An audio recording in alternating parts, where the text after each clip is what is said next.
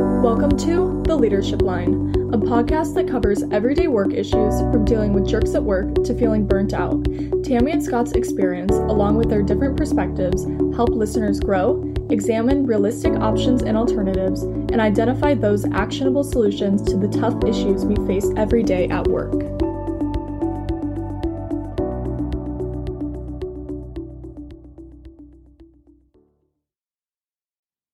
Good morning, listeners.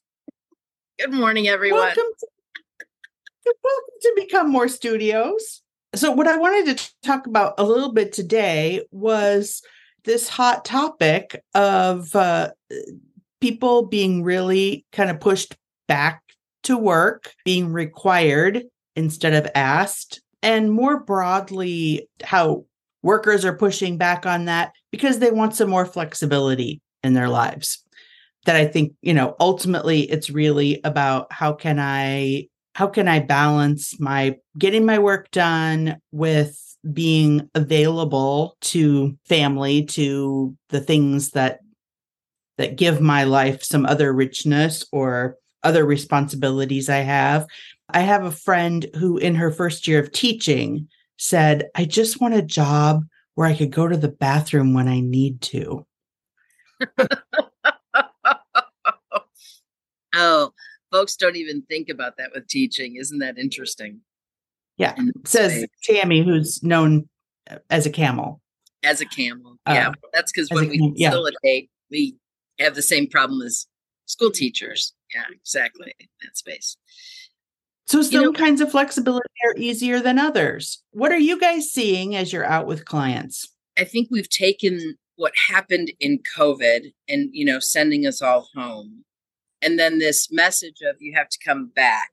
And we have kind of convoluted it with this other thing, which is there a way for us to provide flexibility for employees so that we're not tied to an 8 to 5, we're not tied to a desk, those types of things. And I think part of that battle is because we found out through COVID that there were many people who were productive or even more productive when they went home.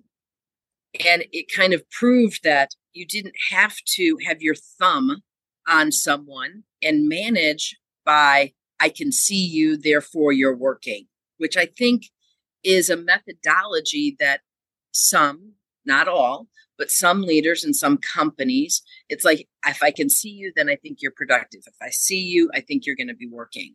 That is so wrong and outdated, even before COVID. It really lends itself to the whole conversation. Am I managing for time or am I managing for outcomes? Yes. I think for the foreseeable future, there are going to be jobs that, yes, you need to be there to run the equipment and to do those things. And that it's still an outcome. I have to run this machine. I have to make this widget. I have to stir this food, whatever that is.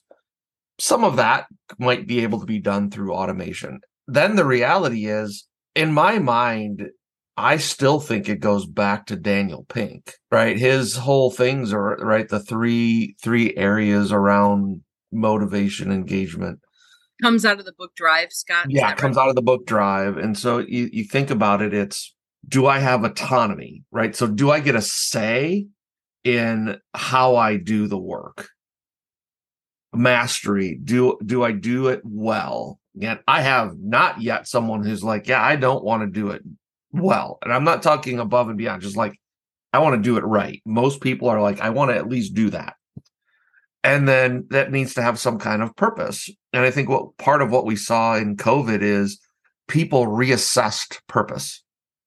I think that's true. And so that's why we kind of get this confused. But reality is that we had a wake-up call in terms of what was important to us. Every single person had a wake-up call, I would guess, of some kind. And that's why you saw so many shifts. People bought different houses and people invested in things like fifth wheels and campers because they wanted to spend time with family on weekends and those types of things. And, you just see there was a lot of folks who really sat down and said, wow, I have a lot of time on my hands and I'm not constantly, rushing here and there. And as I think about my life, I've decided this stuff is important and now I want to invest in it. And sometimes we work for employers who have not figured out yet that if I can find a way to allow a person to add value to my organization and allow them to live the life that they would like to live, that person is going to work for me a long time. They're going to give me good work. They're going to be invested. And that's, I think, one of the biggest shifts in the workplace is really understanding that work could, if they wanted to, find a way in many ways to let those two things come together. But if we're worried about time, face time, desk time, if we're worried about the wrong things, not outcomes of the work, but other things that makes us controlling, we are going to have a harder time finding and keeping great people. I think it becomes a very important outcome that every member has to then start to think about this a little bit different. As an organization, it's how do we do what you said? How do I allow people some freedom to be able to do that and handle that? And then individuals have to think, okay, I have this freedom. I have, and not to quote Uncle Ben, right? I have a higher sense of responsibility to deliver those outcomes, and to understand that, sometimes, because I think the most interesting thing to me is employers, have they figured it out? No.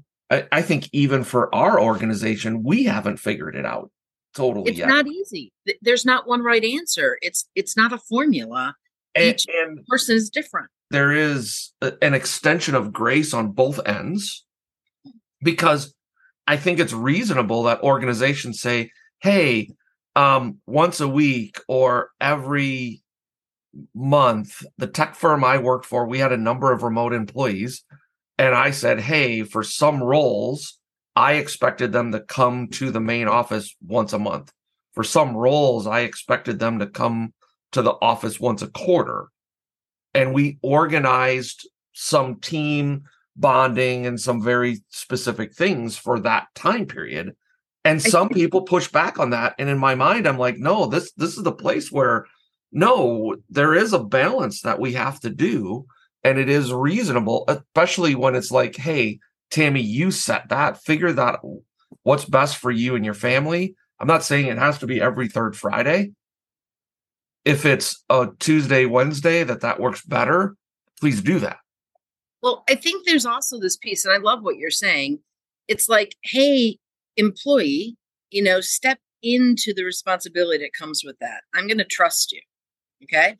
And there are times when we are going to have critical meetings. There are times when we have to meet with a customer. There are times when we're going to have an all-employee, conversation. Those are the time periods where, as an employer, I think you do have the right to say, you need to be here. You need to participate. And as an employer, I need to know that early enough so that I can get it on people's calendars so that they can, do what they need to do around that. So, yep, as an employer, do it early, be proactive, have it far enough out so that people can arrange. Employee, know that most of the time you can have the freedom to do what you need to do when you need to do it. And occasionally, I'm going to need you to do what I want you to do on my time. So I do think that piece is there. I think there's also another piece of this that is really interesting. As a company, we're saying, we want you to add value. This is what value looks like.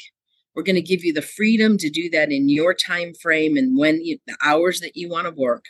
And I need you to live up to that. It also means, as a leader, I need to know how to have that conversation when someone is not meeting those expectations. And we just saw some interesting statistics yesterday that says 85% of middle managers don't know how to have difficult conversations. Well, if you don't know how to say, hey, Carmen, okay, you're working from home perfectly fine, but you're not getting your work done on a timely basis. If you don't know how to have that conversation, then this thing gets wonky, because we have to be able to tell people this is the expectation. We have to be able to give them a lot of recognition when they're doing it well. We also need to say, this isn't working. What needs to happen? What needs to be different? And so this conversation, this thing about having tough conversations, We need middle managers to be really good at this. And we have not provided middle managers oftentimes the training and the development to say that without being angry or without not making it clear. So as I think about this specifically, to me, there's a piece of, okay, employer, your piece of the puzzle is how do you start to loosen the strings and figure out processes and systems to allow that freedom and manage to outcomes. Leader, and we can sit and say, well, the organization should provide that. Oh, yeah, whatever.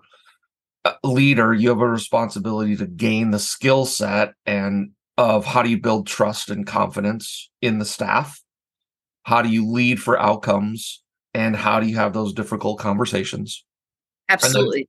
And from a staff member to understand that your piece of the puzzle is I have a responsibility to deliver outcomes and to understand that organizations aren't going to be perfect at it. You probably need to be a little flexible at times and have some conversation to say, hey, yes, you want me here every day. Do you really need me here every day? I think it's okay to have that conversation. But to me, those are the three pieces of those. I agree. Organizationally, structure, leadership wise, how do I lead in this new environment? Okay. An employee, recognize it's a privilege. That space, there's a responsibility and a privilege. And you need to live up to that so that in that, when we've given you those things, when we said yes to that, that it was the right thing to do, that everyone's winning there. So not to take advantage of that particular privilege, but to actually step up into it. And that means, you're right, doing their work, doing it well. They also need to learn how to have those difficult conversations come in the other way. So as we're kind of growing into this kind of new world of work, we all have to do things a little differently and think about it and be intentional in that space. And if we do it, it can be successful, but it doesn't mean it won't be rocky. Right? We're not going to get it perfectly a lot, the first time, but in that space, everybody has a role to play and they all need to do it if it's going to be successful. And that wraps up this week's episode of The Leadership Line. As always, feel free to reach out to us in the emails provided in this podcast description box, and be sure to check out our upcoming episodes always announced on LinkedIn. Thanks for tuning in, and we'll see you next week.